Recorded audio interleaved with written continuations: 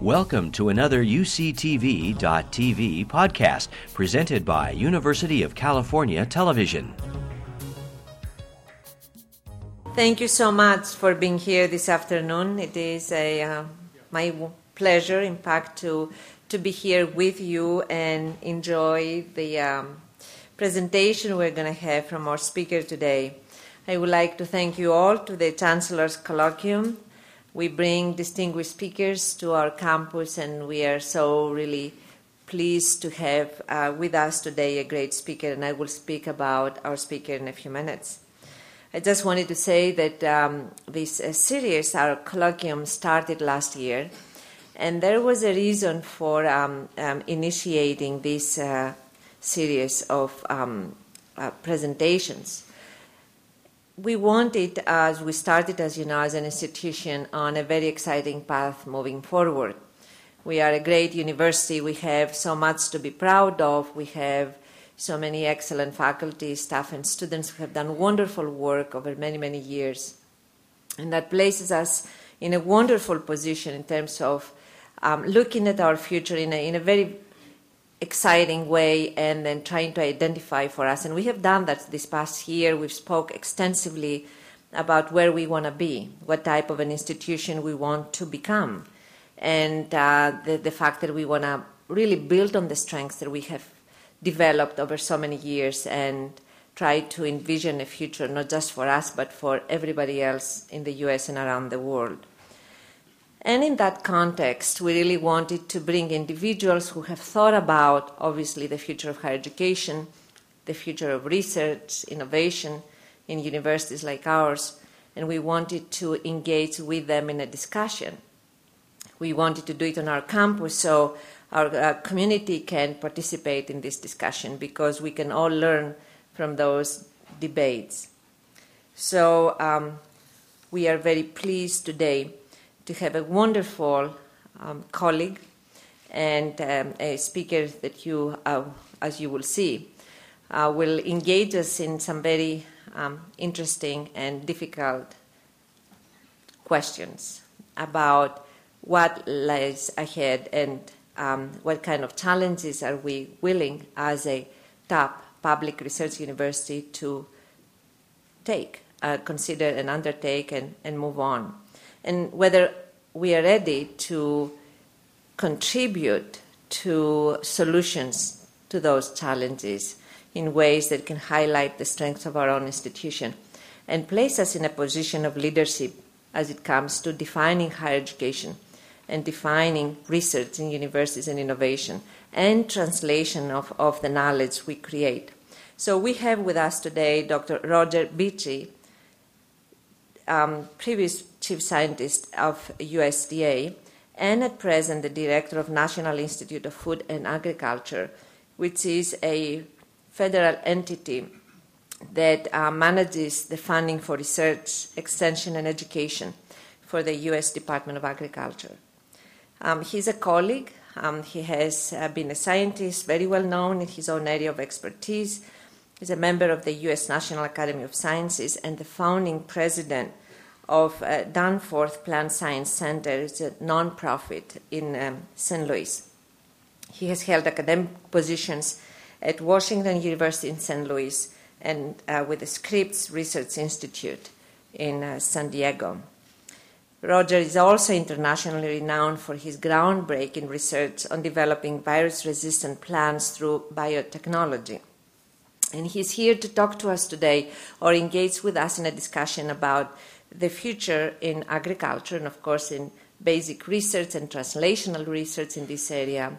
And also he will ask some very difficult questions about how ready are we in this particular area to define a future that we all aspire to in research, and how ready are we to initiate a dialogue at the national level that will create and sustain a vibrant research in this particular area. I also wanted to say that this morning I had great pleasure to participate with him in a press release about great research that is taking place on our campus. we just announced, he did, as a matter of fact, and I was standing next to him very happy as he was making the announcement. Neil and I were there. He announced that UC Davis just received a $40 million in 2 grants. Obviously, it's a research funding that we have received to do a very exciting research and to develop new varieties of wheat and barley, and also to do a sequencing in the genome of certain conifers. And so it is, I've learned a lot that I did not know today about the complexity of those problems. I have to tell you that in addition to just attacking a very difficult scientific problem, the outcomes of this work have tremendous potential in translating what we learn into many other areas and into creating an environment where new ideas can emerge from that, and maybe new products, new services, and hopefully new economies. So at this point, I would like to thank him for accepting to be our speaker today and to invite him to come forward. Thank you so much.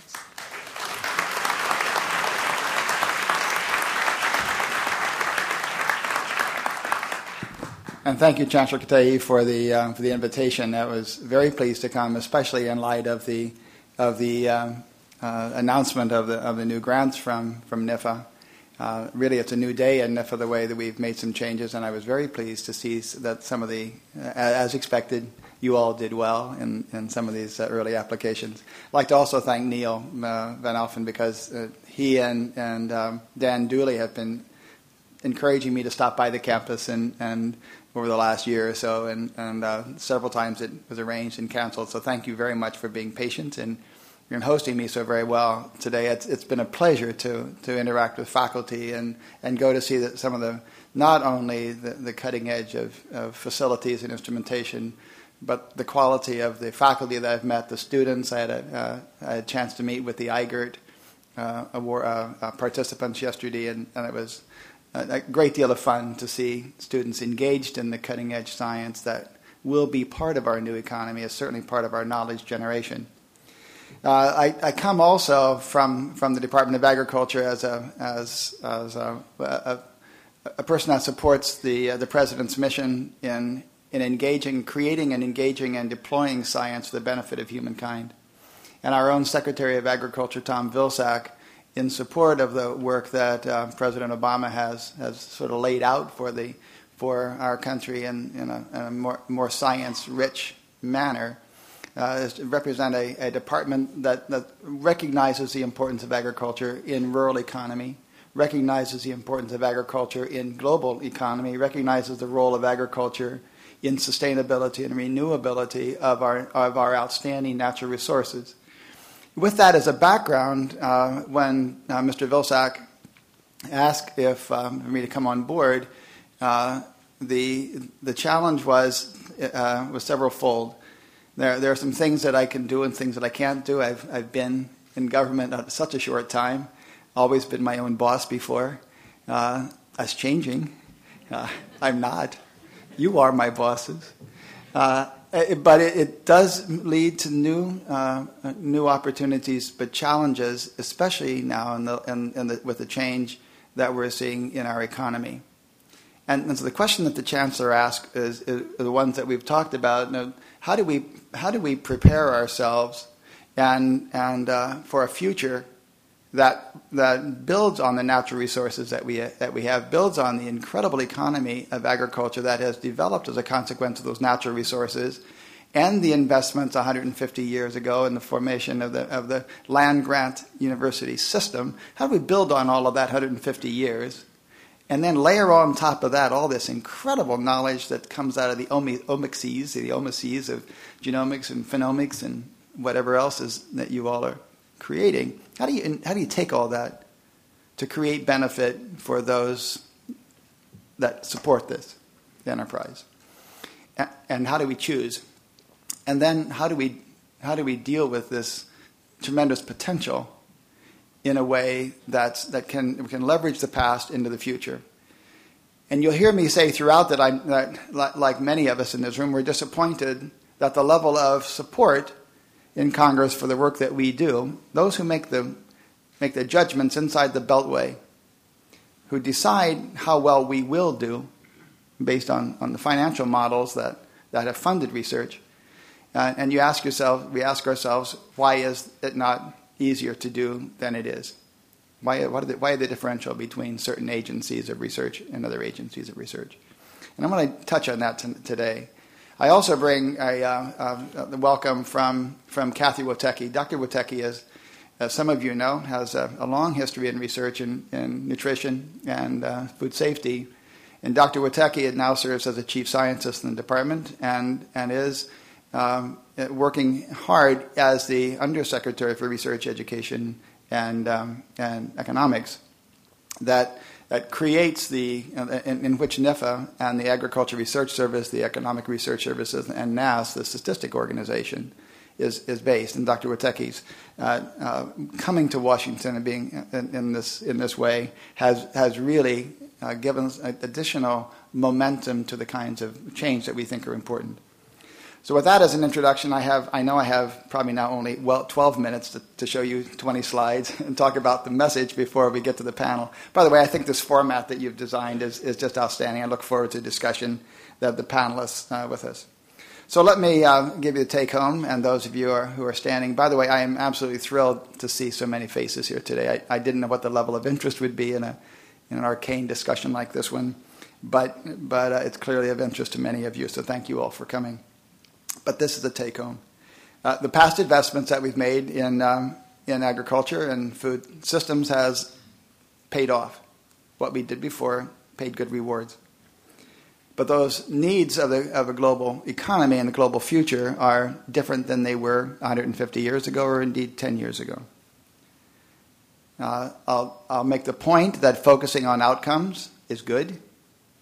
And you do that in colleges of agriculture. We do it in health service industry, but we do it also in food and agriculture industry.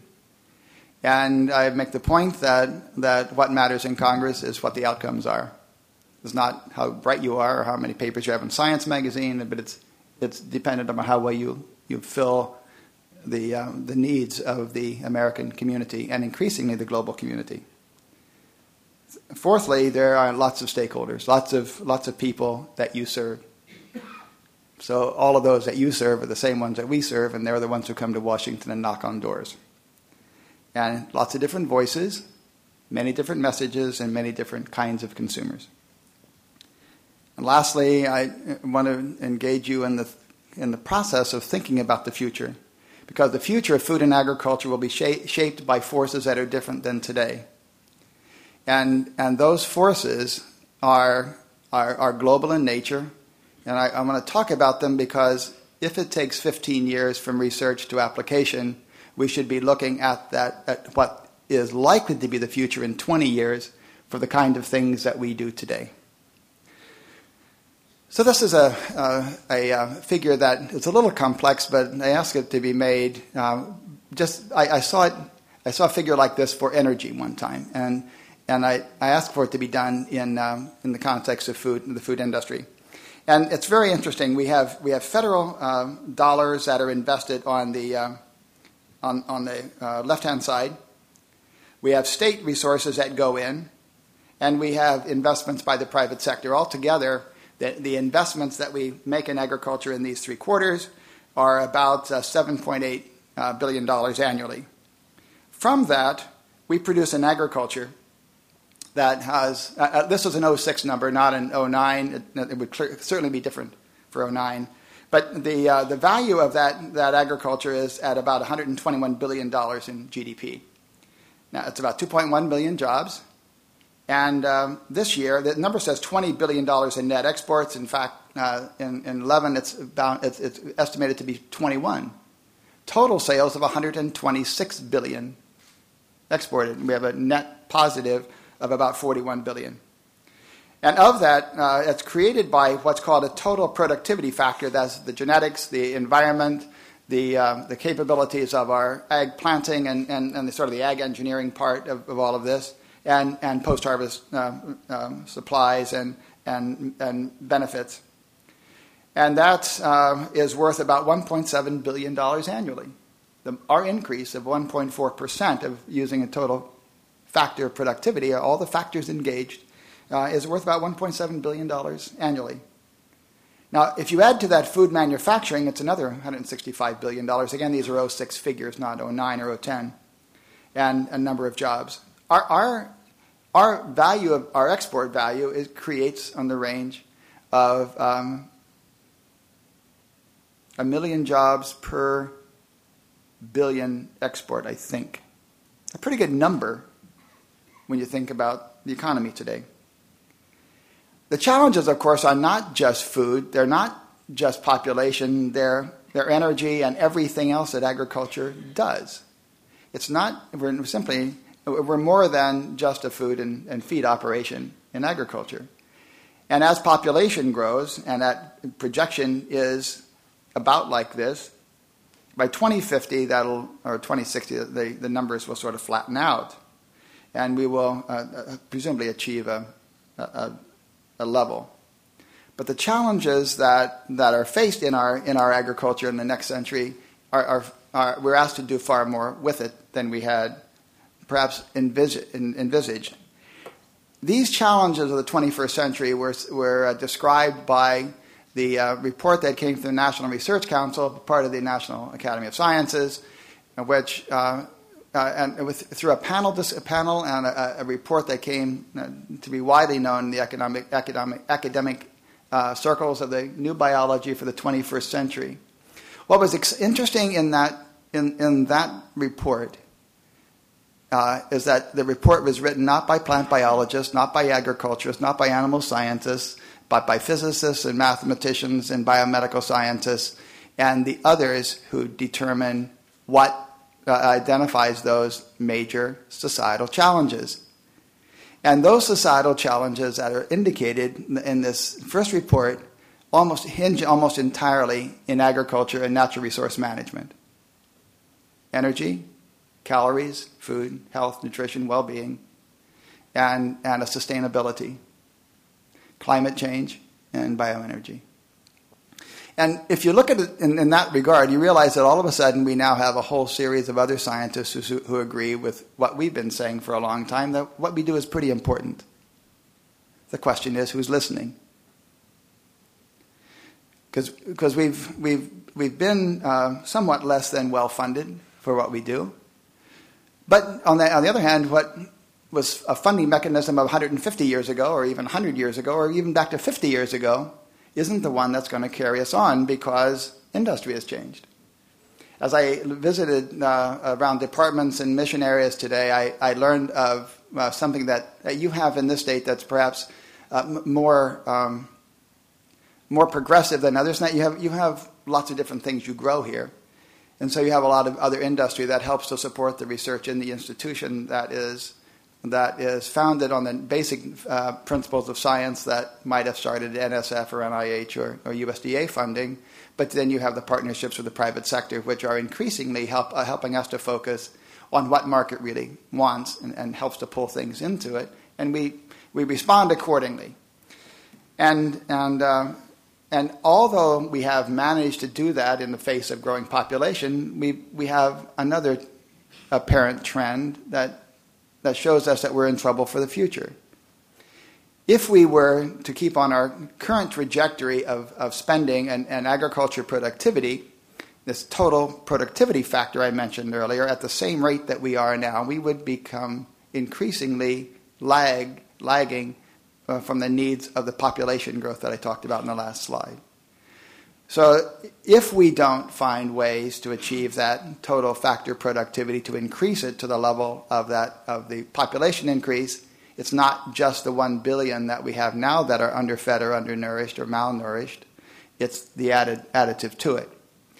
Now, some of that challenge will be from the group that I saw this afternoon on post-harvest stability. If we knew how to store things better, we'd have less loss and then productivity wouldn't have to be up. But that's part of TFP, total factor productivity. So there are many ways to do this. It's not just the genetics of production. It's not just the soil fertility. It's not just the ability to store more, to have more and sell it. But it's all of that together. And so every department I met today, and lots that I didn't meet, take part in filling that gap. But recognizing the gap should help us to set priorities in our research. And that priority isn't just set by us in this room, it's set by those that we serve.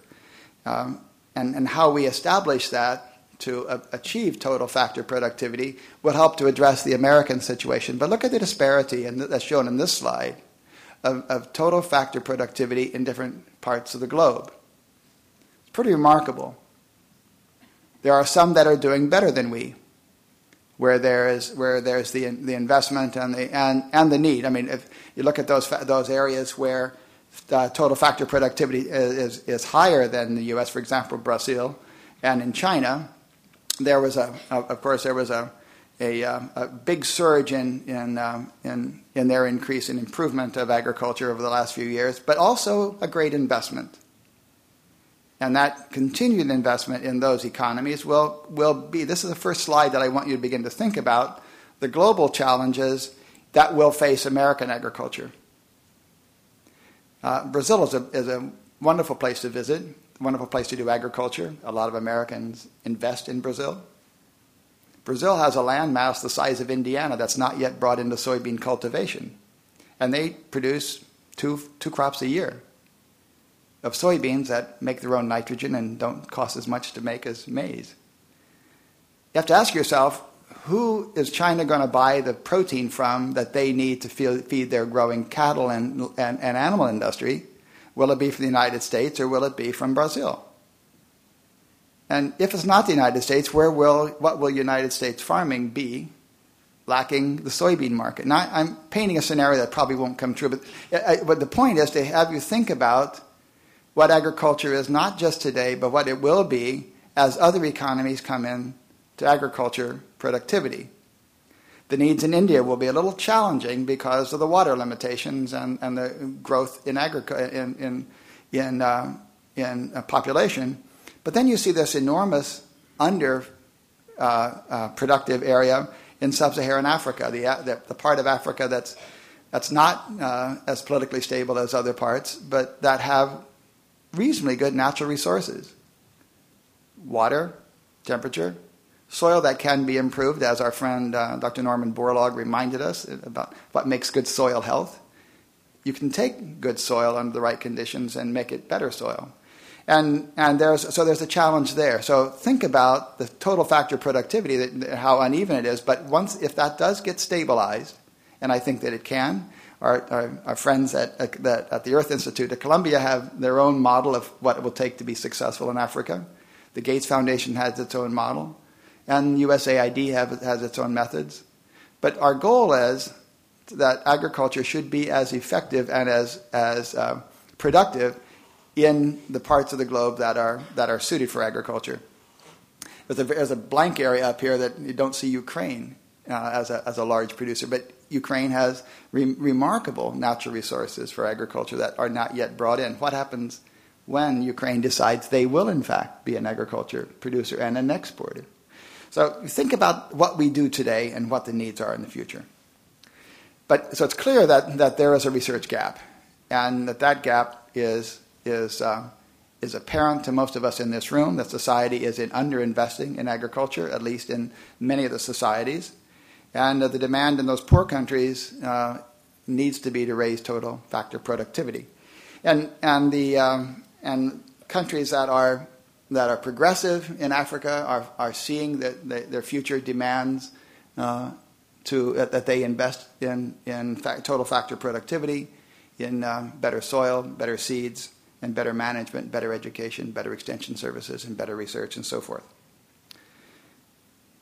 Against all of this, I'm showing two slides that our colleague, Dr. Mary Clutter, showed at a recent meeting and developed for showing the presidents and the deans of agriculture at the APLU meeting several months ago.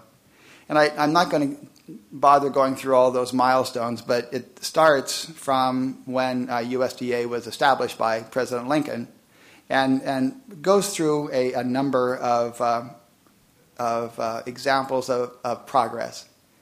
That moves on to the next slide, which includes at the very end of it the sequencing, realization of the sequencing in the maize genome and using marker-assisted breeding to increase the rate of acceleration of yield and productivity.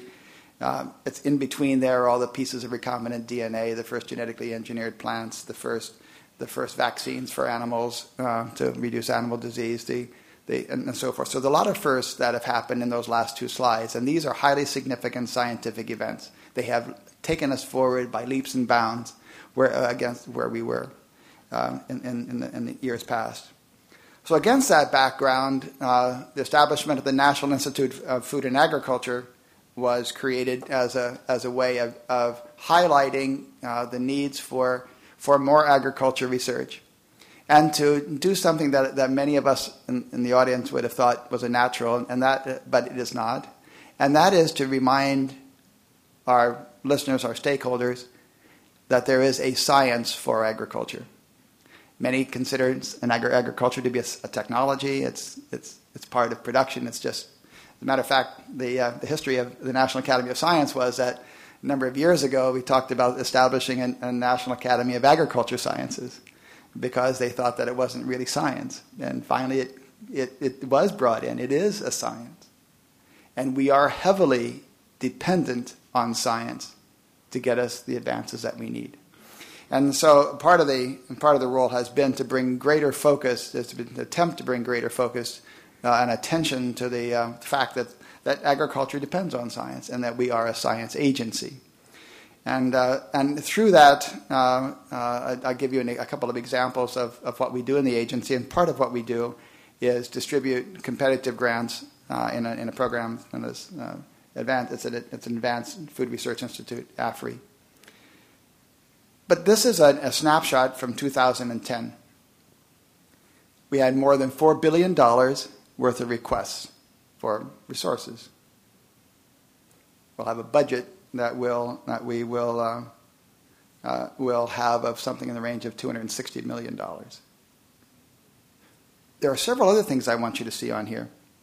That of that request, $570 million came from non-land grant institutions. That should tell us several things. That these grand societal challenges aren't just important for us, they're important for everybody. It's not just 107 land grant institutions, colleges and universities. It's another 400 who want to take part, want to be partners, want to partner with you, want to partner with others to be part of the solution of food and agriculture, natural resource management, biofuels, renewability, the whole works. So I think that's part of the success here. We did raise the visibility, we raised the expectation, and there's a ton of interest. If I showed you the list of names of the universities that were part of this, they would astound you. They're every major private university that you'd expect, including Woods Hole, Oceanographic. So as part of this, to the point then that those who would fund us inside the Beltway and those who we serve locally want to know how their funds are spent.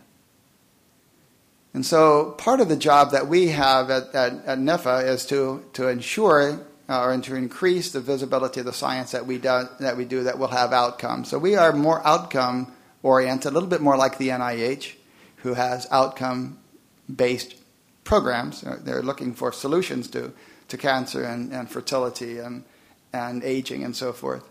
And so we focused ourselves on those outcomes.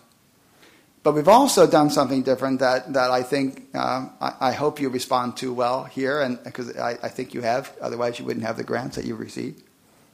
And we want coordination. We want the researchers to know what it means to go from the laboratory beyond into a development stage, and then we want the extension and education folks to get to the deployment stage. So we want R plus D plus D. It could be R plus E plus E with extension, E with education. But in other words, get it out of the laboratory into those that will have impact.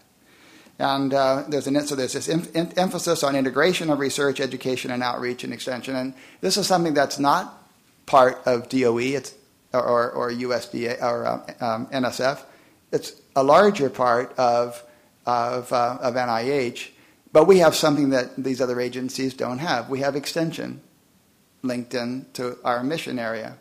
And that ability to translate from the fundamental knowledge to the farmer's field or fork is something that's quite unique with the USDA. And that we have the NIH now trying to mimic that and having new programs that they're going to try to deploy into the community as well. So we should be pleased with that, and we should also employ it in our programs of research to outcomes. There's a greater emphasis on multi- and transdisciplinary team in these problem-solving programs. And I was pleased with the IGERT discussion yesterday to hear how many of the students and postdocs and faculty are committed to translating the research from their multiple disciplinary teams, or having 2 or 3 faculty mentors on a single project or in the training of a student. That's the new way forward that many of us think will take us to the capability of solving the problems that are no longer simply one dimension. And I'm quite convinced that if we do this right, that we will require solutions that are regional and that require and involve multi-institutions. And I would urge you to think about multi-institutions beyond just the universities, but into the colleges that come to do our training, that think about where the next students are, or that are the tribal leaders in the lands that are owned by the native tribes, or that represent another demographic of rural America. They are as important in agriculture as those of us who are the privileged and have had educational opportunities in the past. So this commitment at my first all-hands meeting when I got to NIFA made that point. Our dedication must be as equally as strong to the Hispanic Latino community as it is to the non-Latino. It must be committed to those in the tribal regions, as well as that serve primarily the African American community through the 1890s colleges. So this we require a rededication, I think, or a recognition in this country, which we talk about, but we don't know how to implement yet, is preparedness. And the STEM curriculum must also sort of be K through university. It starts early, and it's critical to the long-term success of what we do. You can't imagine that it's not. We also need, as I said before, to target the growing populations of geographies and demographies that represent the U.S. society, and that training becomes critically important to our future. This is another figure that was shared from the Academy, and shows the changes in U.S. population by race and ethnicity between 1990 and projected to 2050.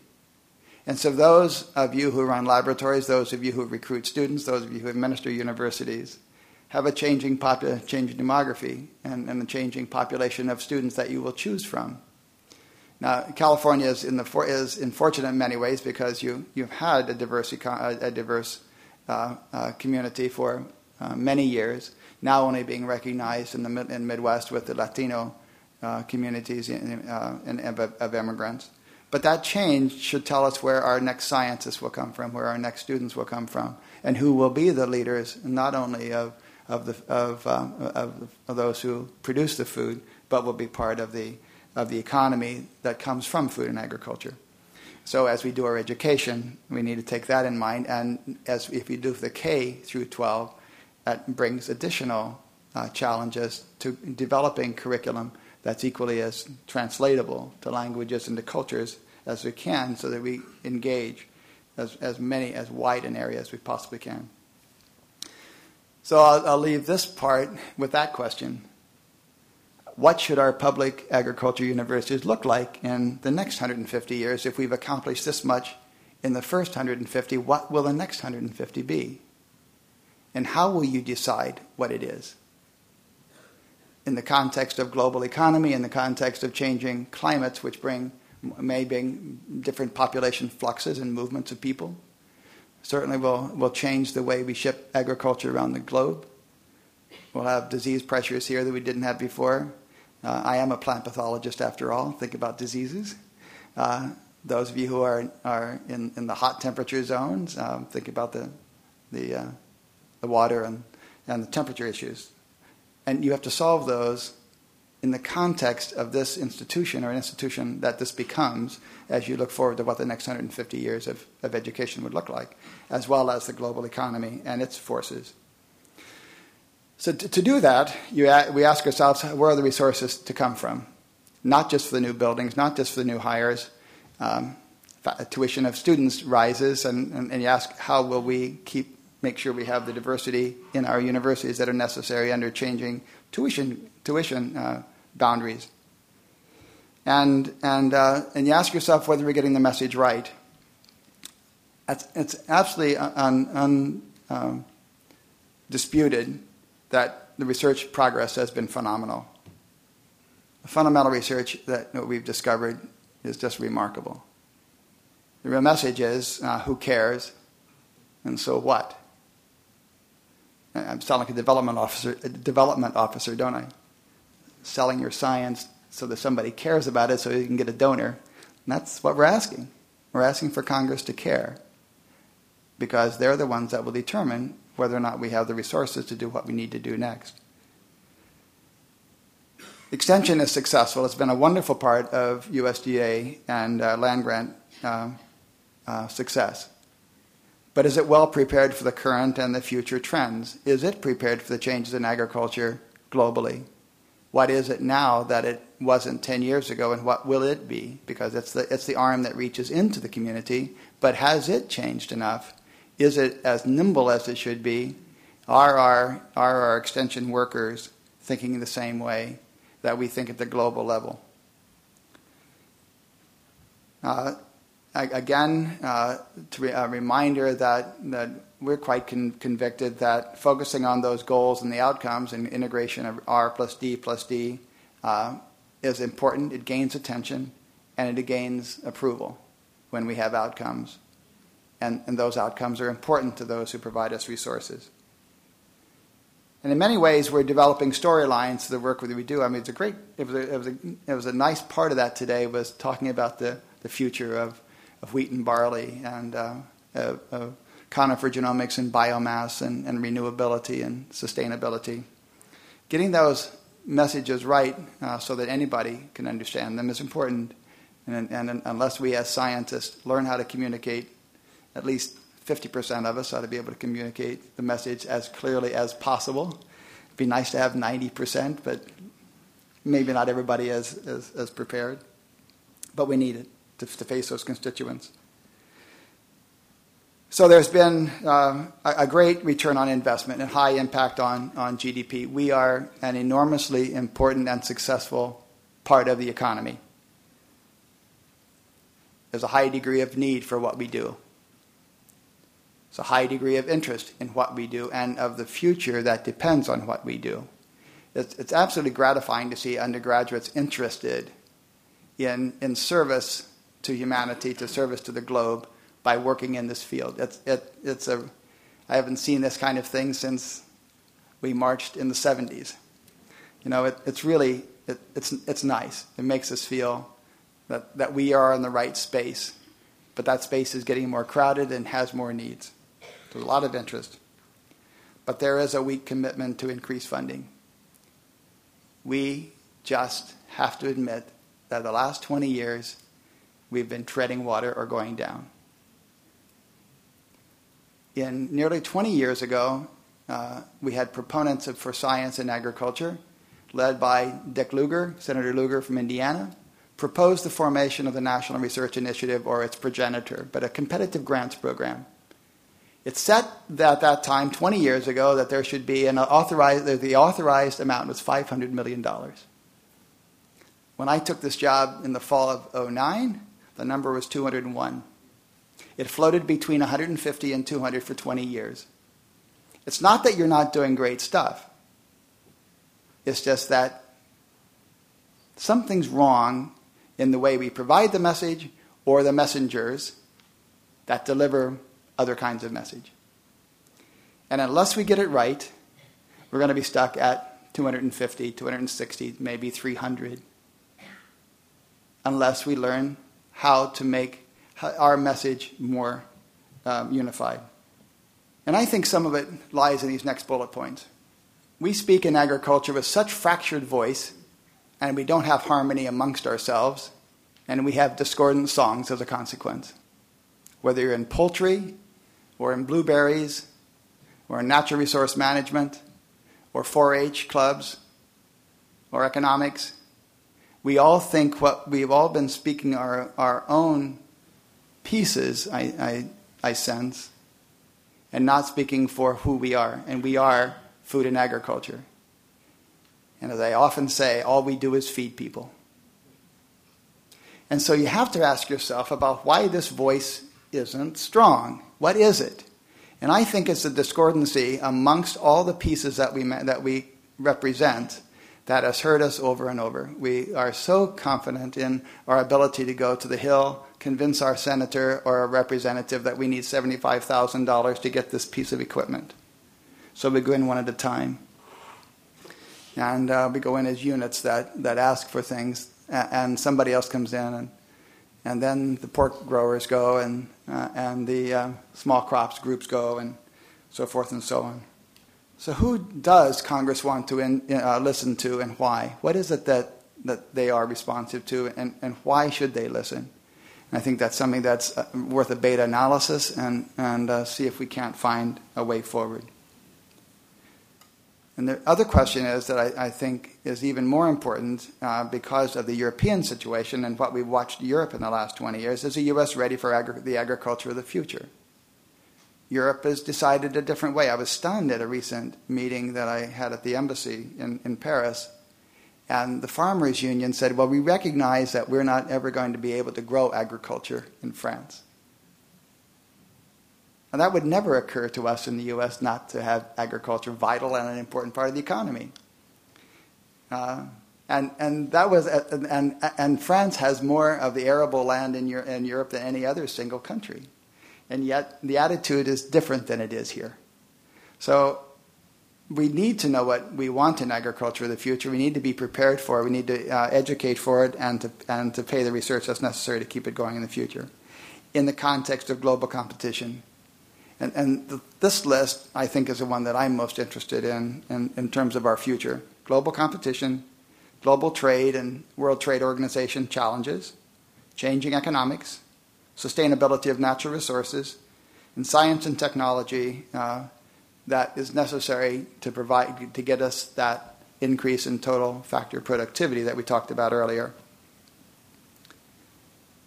Then there are those things that are policy-related as well. Federal policies towards research and technology development, intellectual property management, biosafety policies for GE materials, farming subsidies, all of those things need to be addressed. Those are policy issues, by and large. And in order to make that the agriculture of the future, we need the policy, have the decisions of the top, as well as the second bullet there. And right now we are privileged to live with an administration that recognizes the importance of science. We have a privilege to have Dr. John Holdren at the head of the Office of Science and Technology Policy. People who care about whether or not the science that we have invested in is worth the investment. And when we are innovative, are interested in finding that go out into the economy. It's a real change. And on a regular basis, we are meeting with a group of those interested in the emerging technologies and the policies that will be necessary to get those, whether it's nanotechnology or whatever that nexology is that is science-based, and we want it in service to humanity. We make sure that what we've invested in sees an outcome. Again, a little unlike the European situation, where there's a lot of investment, not a lot of payoff that goes into new technologies, especially in our sector. So back to the first question. Can supportive sciences for agriculture prosper inside the Beltway? It's a low likelihood in the current economic situation. And I think we've got a hurdle that we have to recognize, unless we get unified voices. And you are the voices that we have to hear. And not to me, but to the Secretary, to the head of Office of Science and Technology Policy, to the head of OMB, and to your congressman. Now, many of us have gotten NIH grants over the years, and when you do that, you get these entreaties. We are entreated every time there's a challenge to the NIH budget. Write your congressman. And they get tens of thousands of answers. I have yet to know whether we have more than 100, maybe 500, when there's a challenge to the USDA budget. Where are we? It's part of this fracturing. Well, maybe they're not going to support my project this year, so I won't write. That's not the point. The point is, unless we stay together as a unit, as a group that believes that what we do is terribly important to society and to the future of economy and to the future of global health, until we realize that we're all in this together, we'll be fractured. And Congress doesn't respond well to fractured voices, unless by individual earmarks. And that's not helping. There's only some, and we now know that some of us cheered when we heard that there are no earmarks in this Congress. We'd like to see that a reality. And there's a low likelihood without developing a vision, without someone, some group, some program that helps us to know what to invest in, helps you to know where your faculty should be focused, helps you to see how best, where to hire next. And I think that's the vision that's not yet here. We don't have an energy policy for the U.S. government, and we've been asking one for years. We certainly don't have an agriculture policy that is looking forward. I think we need these things to be addressed. If they do, I'm optimistic about increasing the funding in a continuous way for agriculture. But unless we get some of these things fixed or addressed, I think we have a low probability. And that's a shame, because you guys are good.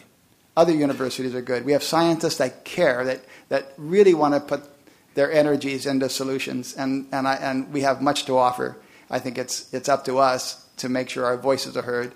And if we don't, then we will continue as we are. But this is a great opportunity with this administration and with the advances in science that have been invested in over the last 20 years of the new sciences that have driven us to the new to recognize that the new biology for the 21st century can be enacted, and that we are the sector of economy that should be able to pull this together. We have the support of our science community. We need the support of those in Washington as well. Thank you.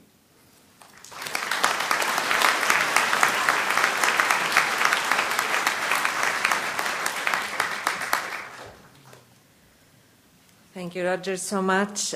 We are moving to the next phase of this lecture. We are going to have a panel of 4 faculty, and I will ask them to come forward, and I will explain in a few minutes how we are going to do this.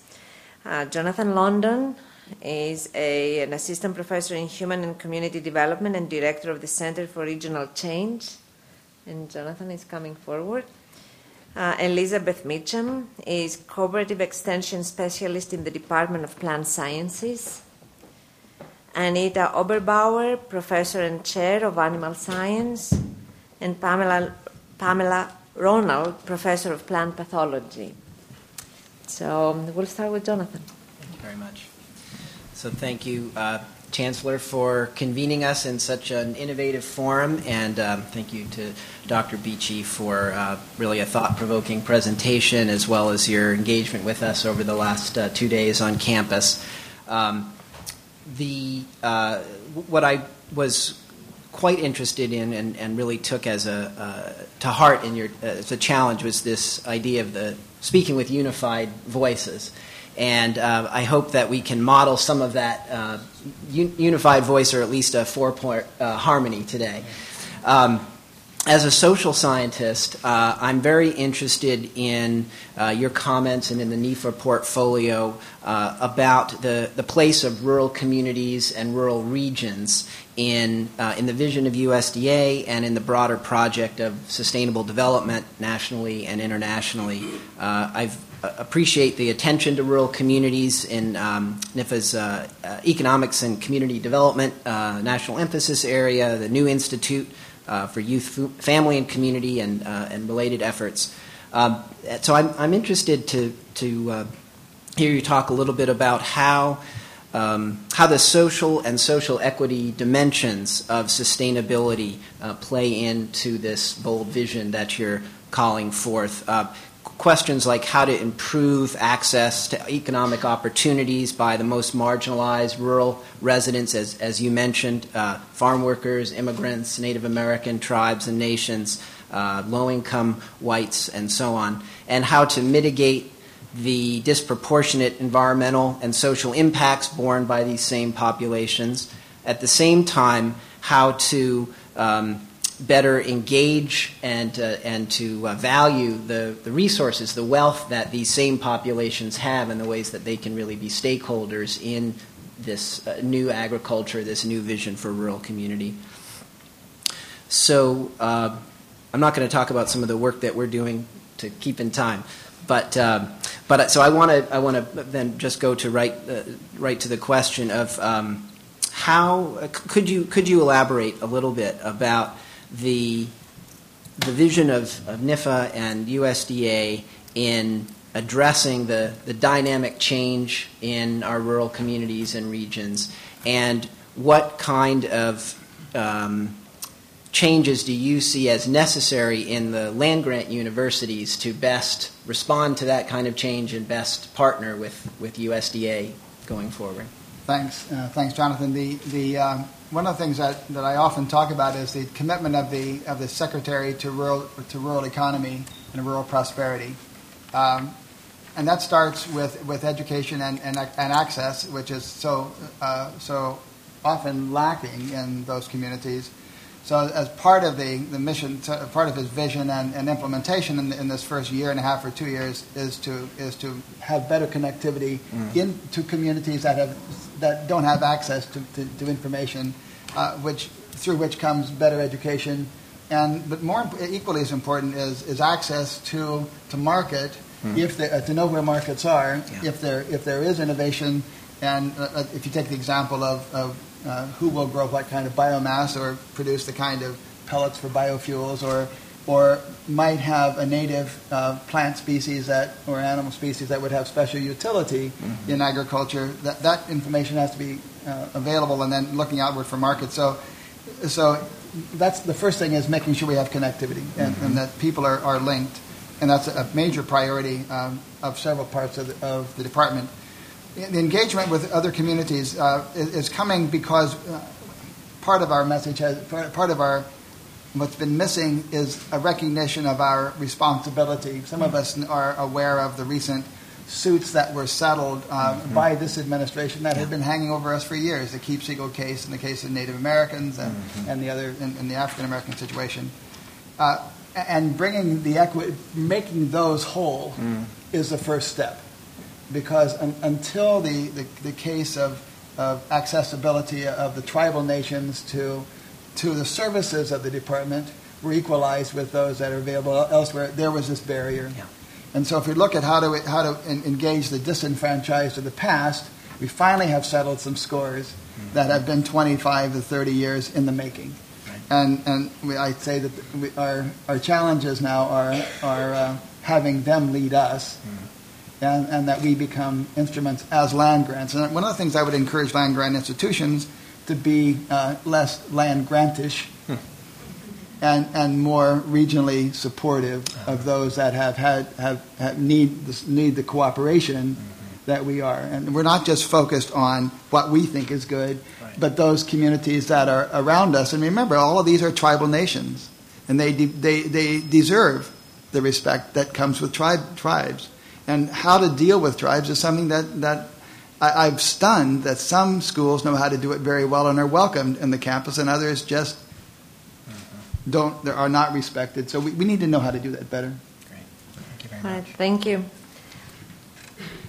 We'll go to Elizabeth next. Thank you. Thank you, Chancellor Katehi, and thank you also to Dean Van Alphen for the invitation to participate in this event. I appreciate the opportunity to share my perspective on the topic that has been presented today by Dr. Beachy. We also enjoyed visiting with you on the tour today. It was very enjoyable. So we were asked to give a bit of our perspective on whether support for agricultural research can survive inside the Beltway. And I greatly appreciated your thoughts and comments. To add to that, from my perspective ahead of the presentation, I felt that it's important to try to bring the benefits to urban populations, since our congressional representatives are mostly representing the urban people. And one of the things that the urban population is concerned about, well, there certainly does seem to be a big push for sustainability and organic food. And if we're going to be successful in either of these areas, we need to have additional research. We need to have much more information about how food is produced to be able to produce it in a sustainable way. You can't just spray and pray. You have to understand the biology. And so we need more research to do that well. We need also, as you mentioned, I was very happy to hear that, we need to reduce post-harvest losses if we're going to have a sustainable system. We currently lose 30 to 50% of what we produce. But agricultural research actually only about 5% of agricultural research goes into the post-harvest area. So I think we could do more in that area worldwide, including in the U.S. I also believe that having a strong agriculture in the U.S. is important to our national security, and I think this could be a point perhaps that could resonate with urban populations. I think we want to always feel self-sufficient in our food production and not feel beholden to other parts of the world, where relationships can sometimes change unexpectedly. Of course, we want food to remain inexpensive here in the U.S. We have the luxury of having very inexpensive food. If we were to see continued increases in food prices, we'd have even greater widespread hunger in the U.S. And of course, we certainly want to avoid shortages and possible panic, although hopefully that's far away. You addressed a bit the issue of food security and agriculture around the world. I think in terms of diplomacy and developing peace around the world, food security is a key topic. And if we're going to assist farmers around the world in learning how to grow food and develop their own income and improve their livelihoods, we must have that expertise within our own universities to go out and share that information.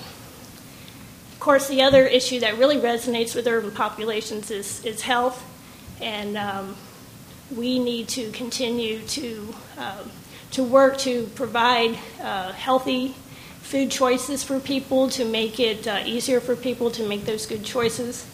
One area would be to improve the flavor quality of our fruits and vegetables, so maybe consumers would eat more than the 2 servings they sometimes eat, which includes French fries, which is very sad. We need to improve the convenience of food, healthy foods for people, so it's easier for them to eat them. At the same time, keeping the cost reasonable. So all these things would resonate, I would hope, with urban populations, and they're all things that require us to continue researching and developing new information and new approaches. So to follow on with that, my question, I guess, to you, I do some work in the development area, in horticulture development around the world, and I would like to know whether USDA has been asked to serve a more global role, more global stakeholder audience as part of its mission, as part of Feed the Future, for example. And if so, how do you respond to concerns by farmers and other stakeholders in the U.S. about that shift in mission? Good question. All the other points you made were really very, very important as well. But let's address the one on global food security and what role USDA will play. As I mentioned in my talk yesterday, some of you heard me, so I hate to repeat it all, but it's a bigger audience today. There's Senator Bumper a number of years ago, for different reasons, placed into a bill, a farm bill, I believe, a restriction on how much American technology can be used to establish sort of competition for American agriculture products in other countries. And it turns out that that's quite outmoded now. It's not an issue, not the issue that it was when it was instituted, and we think that there's an opportunity to take that clause out of farm legislation, so that we can be perhaps more engaged than we were in the past. Nevertheless, the major goal of the U.S. Department of Agriculture is to ensure the success of American agriculture. We shouldn't forget that. But in our agency, what we've asked, and you will see it on the new grant requests for next year, a statement there that asks you to identify if there is dual function or multifunction of the research that you do that might benefit not only American agriculture, but international agriculture. Our goal is eventually to take that information that is provided by your applications and help to create linkages between what you do and some utility and potential use in developing economies. So who decides what developing economy we will work with? As you said earlier, we've had a past history of investing and then not investing and not investing in specific countries, depending upon local situations. That's discouraging, because you can't establish an institution in 3 years and pull out. You know the problems. And so what we are doing with the involvement of the U.S. Agency for International Development is becoming a primary partner with USAID to sponsor research and education and training, both short-term and long-term, as a partner with USAID in Feed the Future. In fact, yesterday and today and tomorrow, a group of scientists and policymakers are meeting at Purdue University to help us to know what the right agenda is for research that will be done in developing economies. But USAID has also determined that we can't help everybody. There's not enough resources to help every country. So we've asked those countries to self-identify, and that self-identification means that they need to commit within their own government a percentage of their GDP towards agriculture and food, and they have to and be willing to work with to guide USAID and USDA in meeting the challenges in their agriculture. So we need their commitment. So these are country-led plans, unlike the plans of the past, which we would go in and say, why don't you grow wheat? Why don't you grow sugar beets? You can sell them someplace. It's them driving the boat. It's them setting priorities. It's them saying, we will put this much money towards the training and building of institutions, and we need U.S. help to get us there faster. It's a different philosophy with this administration, and it's the one that many of us who have worked in international agriculture for as we have recognized works. It's participatory, and it's far less colonialistic. Mm-hmm. It's really partnership. And that's the change that is in USAID now, specifically because we recognize that food availability is part of national security. In my previous role at the Danforth Plant Science Center, I had several meetings and opportunities to meet with military leaders who want to know what we can expect in food security that they might employ in their own planning of strategies in country. Pretty remarkable. You have the Department of Defense recognizing how important food security is in national security. So it's a different day, and again, it should tell all of us that we're in the right space in science. We are in the place to make contributions in lots of different ways. All right, thank you. What I would like to do is to remind us all of the time constraints.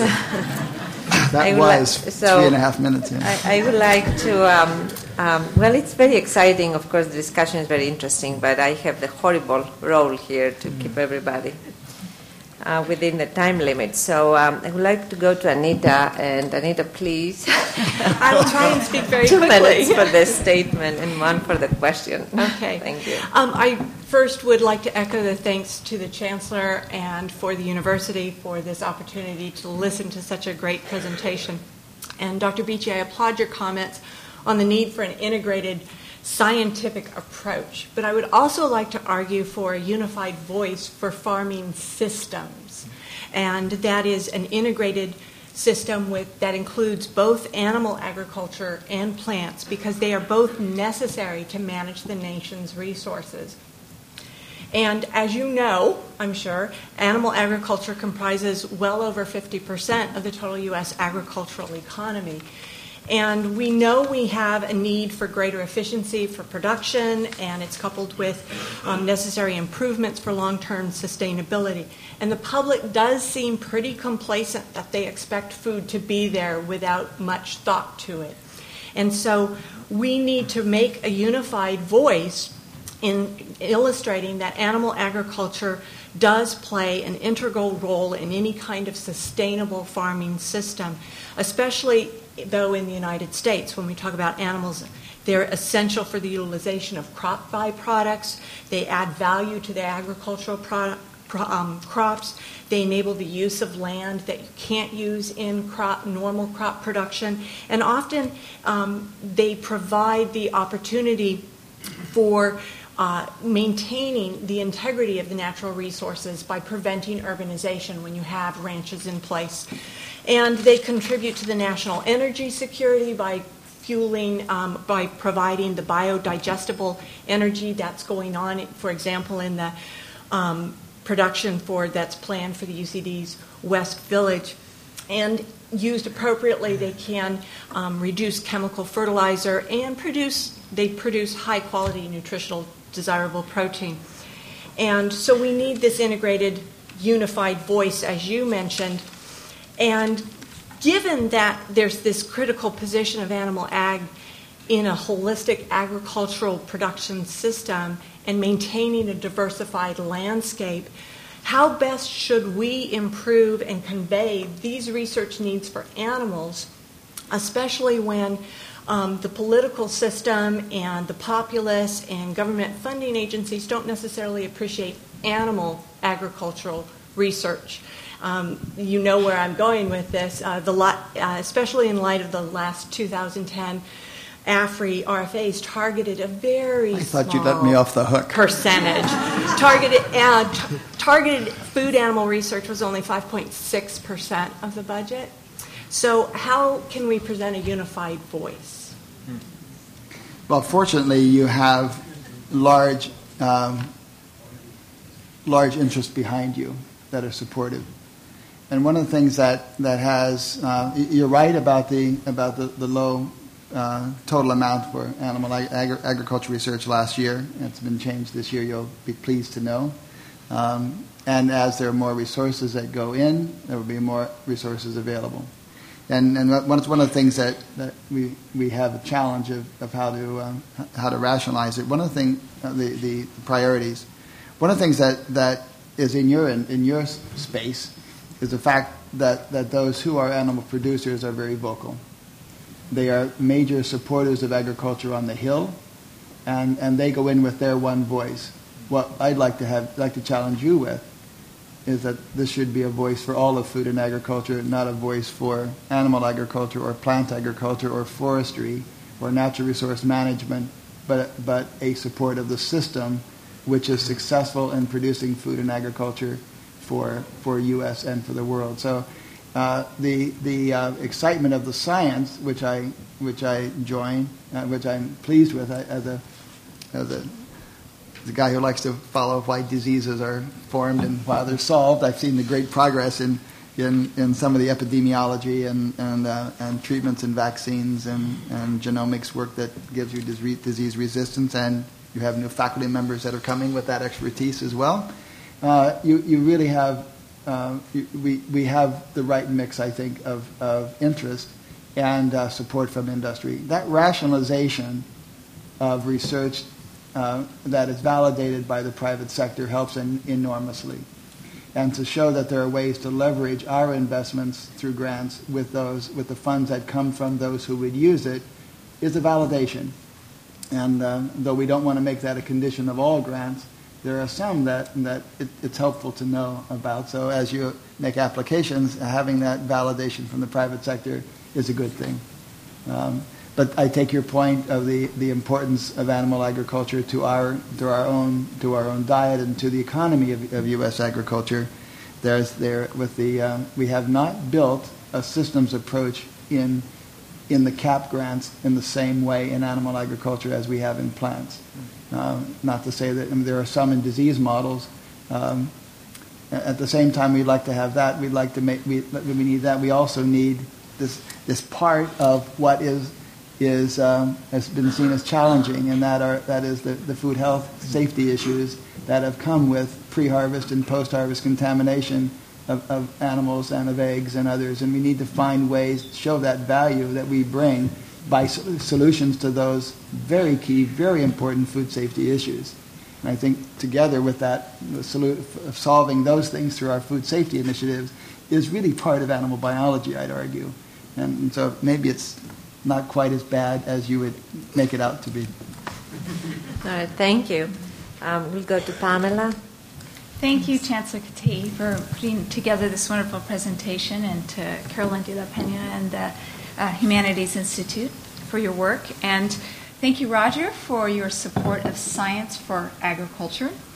And you presented very stark numbers on the agricultural productivity gap in the U.S. and around the globe. And as you and Beth indicated, we can close that gap by reducing losses. But as a geneticist, it's clear we also need the most advanced genetic sciences to adapt our crop to changes, future challenges. And these include the limits of arable land. There's not much arable land left, so we need to grow more food on less land.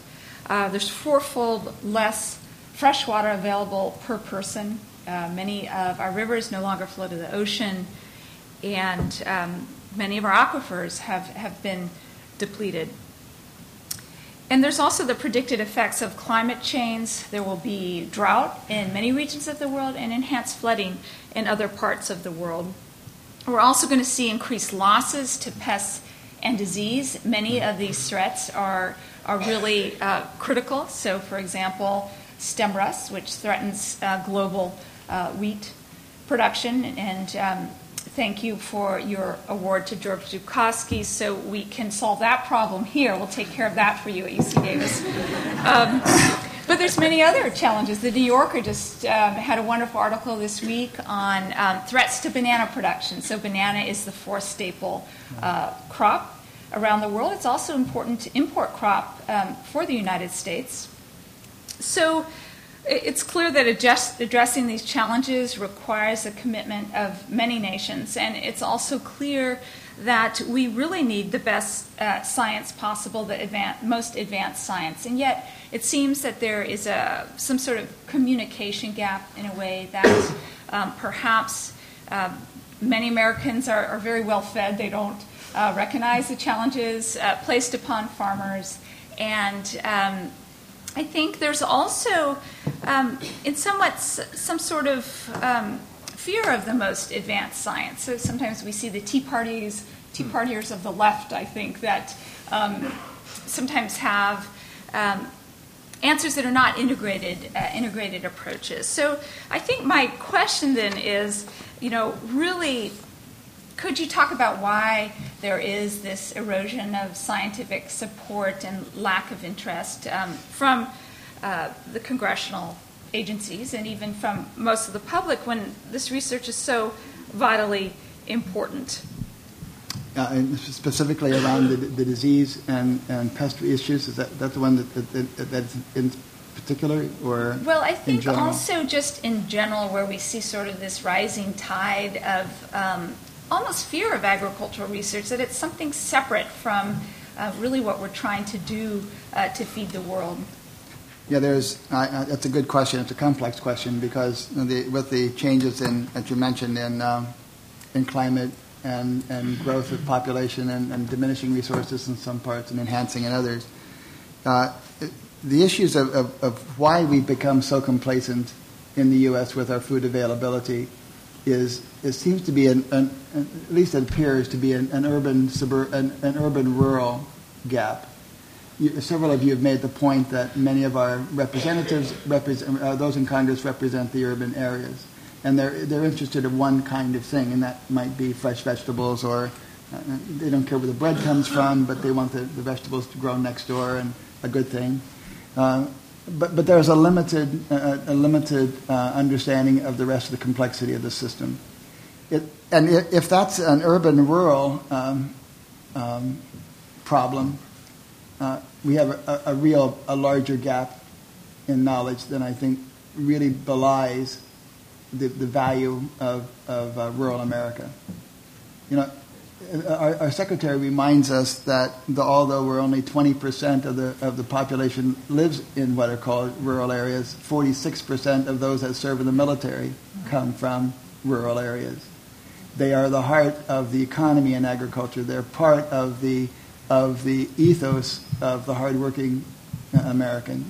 They are an important component, and unless we find ways, and so from his perspective, we need to make sure that there is a vital economy that is maintained in those rural areas. But I don't know how to address the issue that the frustration that I feel, as you do, about valuing the production of food and agriculture, food as part of agriculture, is invisible. It's behind a smoke screen. The only thing we get complaints about are whether or not there's an odor that comes from a hog farm, or that cow might have had a different pasture and the milk doesn't taste quite as good as it did last year, and without recognizing the complexities that come with the challenges of producing the feed that produces the cattle. And I've struggled with this urban-rural piece, knowing what Congress sees and wants to bless through their largesse and through their budgetary process, and recognize that while the senators are able to make their points because there are two per state, and the percentage in the House is very different. So if you'd asked me what are the changes that I've had, maybe it would be that everybody gets a bus ride from L.A. to New York, or L.A. to Washington. Or L.A. to Davis. No. We want them to go all the way across. We want them to see what the rest of the world is. We do too much over top.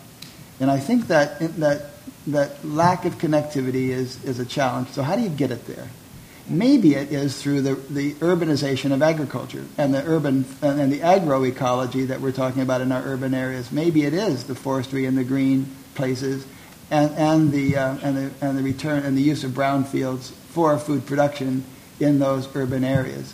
Maybe there's a start that has to come there that is more visible as they go back to their constituencies.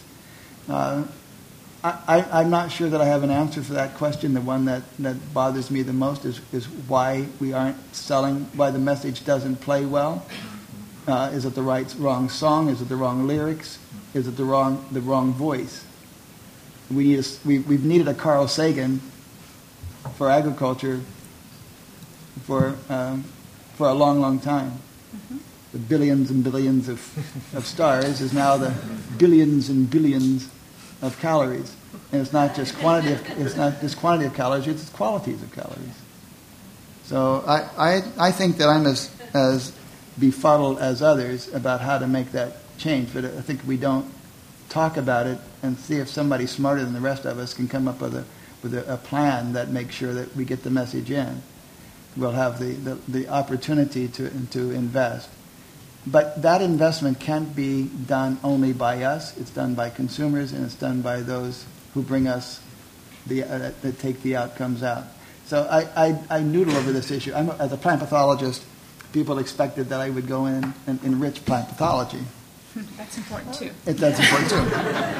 But I use that as a point because the issues are the reality is that the private sector is investing little, because the disease pressures haven't been great here, to the point that in the middle between what we do and what gets to the consumer is economics and business.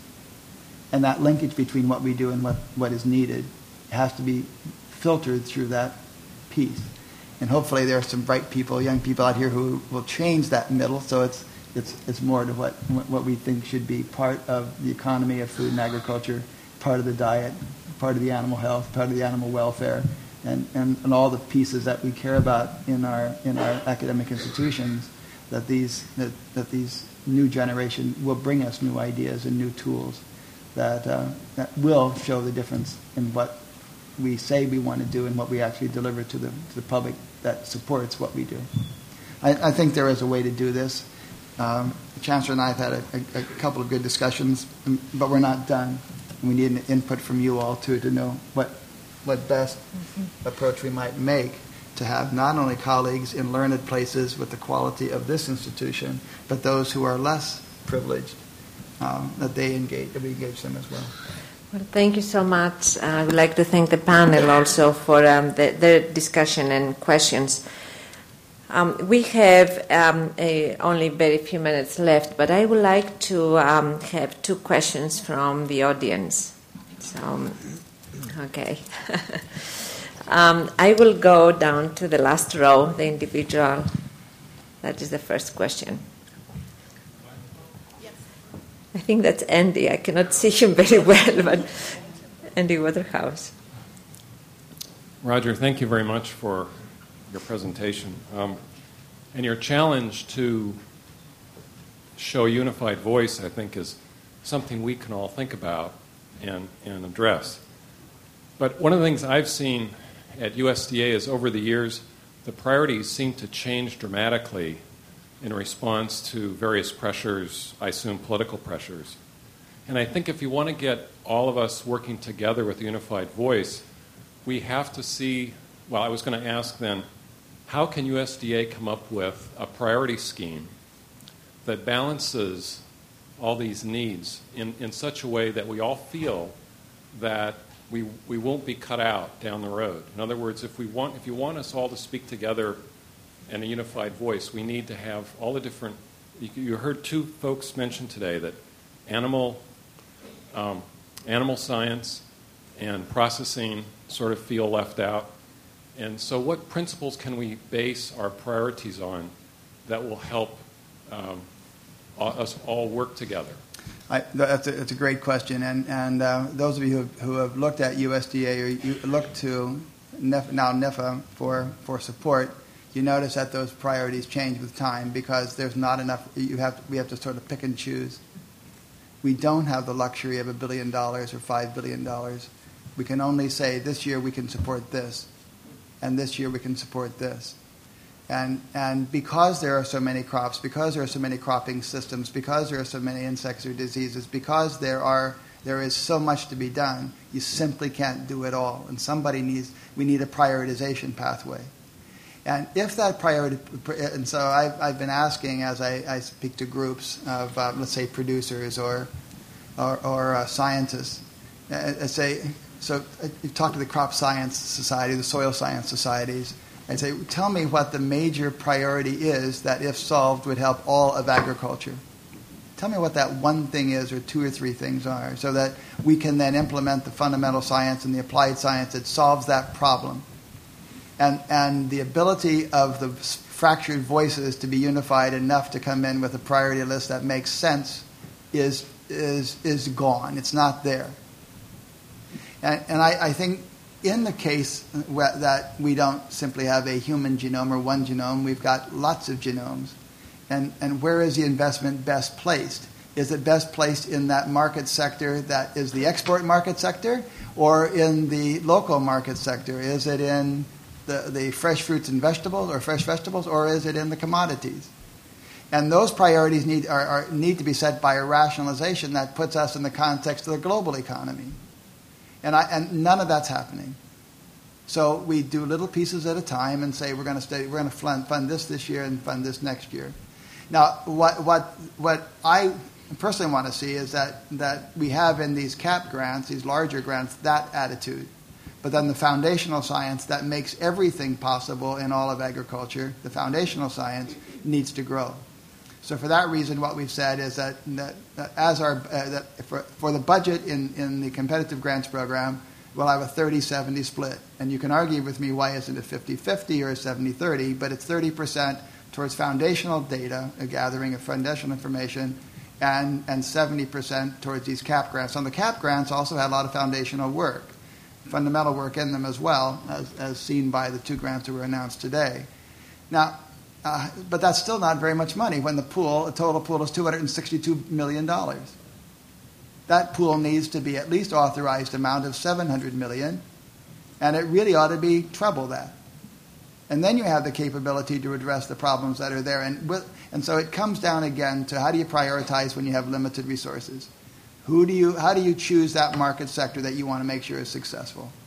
And rather than peanut buttering the money around to every little project that comes through, which doesn't allow the focus, then it makes it more difficult to achieve goals. And I come back to this issue of achievements and goal attainment to show that what we have invested in does make a difference. So that's a long way of saying, and I started this earlier by showing a slide saying that there's no doubt that the science, our capabilities are enormous. But with the limited resources, we can only use that information in certain ways, and to a certain extent, or in certain project types. So your question is really, the answer is really there are so many important needs, and the priority setting that we have comes from listening to stakeholders and then putting that in the context of of the needs for the next 5 years, or the data needed for the next 5 years. It can't be as broad as we want it to be. All right, thank you. Next, Charlie. You can have mine, Charlie. No, seriously, come on. Roger, have you considered a collaboration or partnership with NIH on a theme of food for health and prevent disease rather than treat it and reduce healthcare costs, all of which I think could be very saleable to Congress and would close the urban-rural gap and address all levels of society? It's a great question. I'm glad. That's a nice one. If we only have two questions, that's a good one to finish on. Because the answer is that we started. We did in fact do that. I know Dr. Collins, and so one of the first opportunities I had, I sat with Dr. Collins and talked about the obvious linkage between nutrition, health, well-being, and so forth. And as a consequence of those meetings, he has asked several of his chiefs to meet with a group of us from NSF and a group of us from NIFA. So we are starting three-way talks amongst the agencies to find out how we go beyond the genomics of the cattle, beyond the genomics of the plant, to phenomes, and getting this data translated into a better understanding of how those components impact health and wellness. It's only a small start, but it is a start. And I think one of the things that we've been really pleased with over the last year and a half is that by changing the way we think of things, the way we talk about what our capabilities are in the science of agriculture, we have raised the level of discussion amongst other government agencies, so that we can truly act as a whole of government. That multiple agencies addressing the single question. We're doing it in USAID, with USAID and USDA. We're doing it with energy, the Department of Energy and USDA. And in this case of health and wellness, between NIH, NSF, and USDA. So we're very excited that these discussions are ongoing. We're optimistic that they'll lead us someplace. We certainly wish we had a greater way to contribute to growth of that interest with additional resources that we could place towards this very, very important part of America's future in health. It's a great question. All right, thank you very much. Please let us give us a round of applause. You've been listening to a podcast by University of California Television.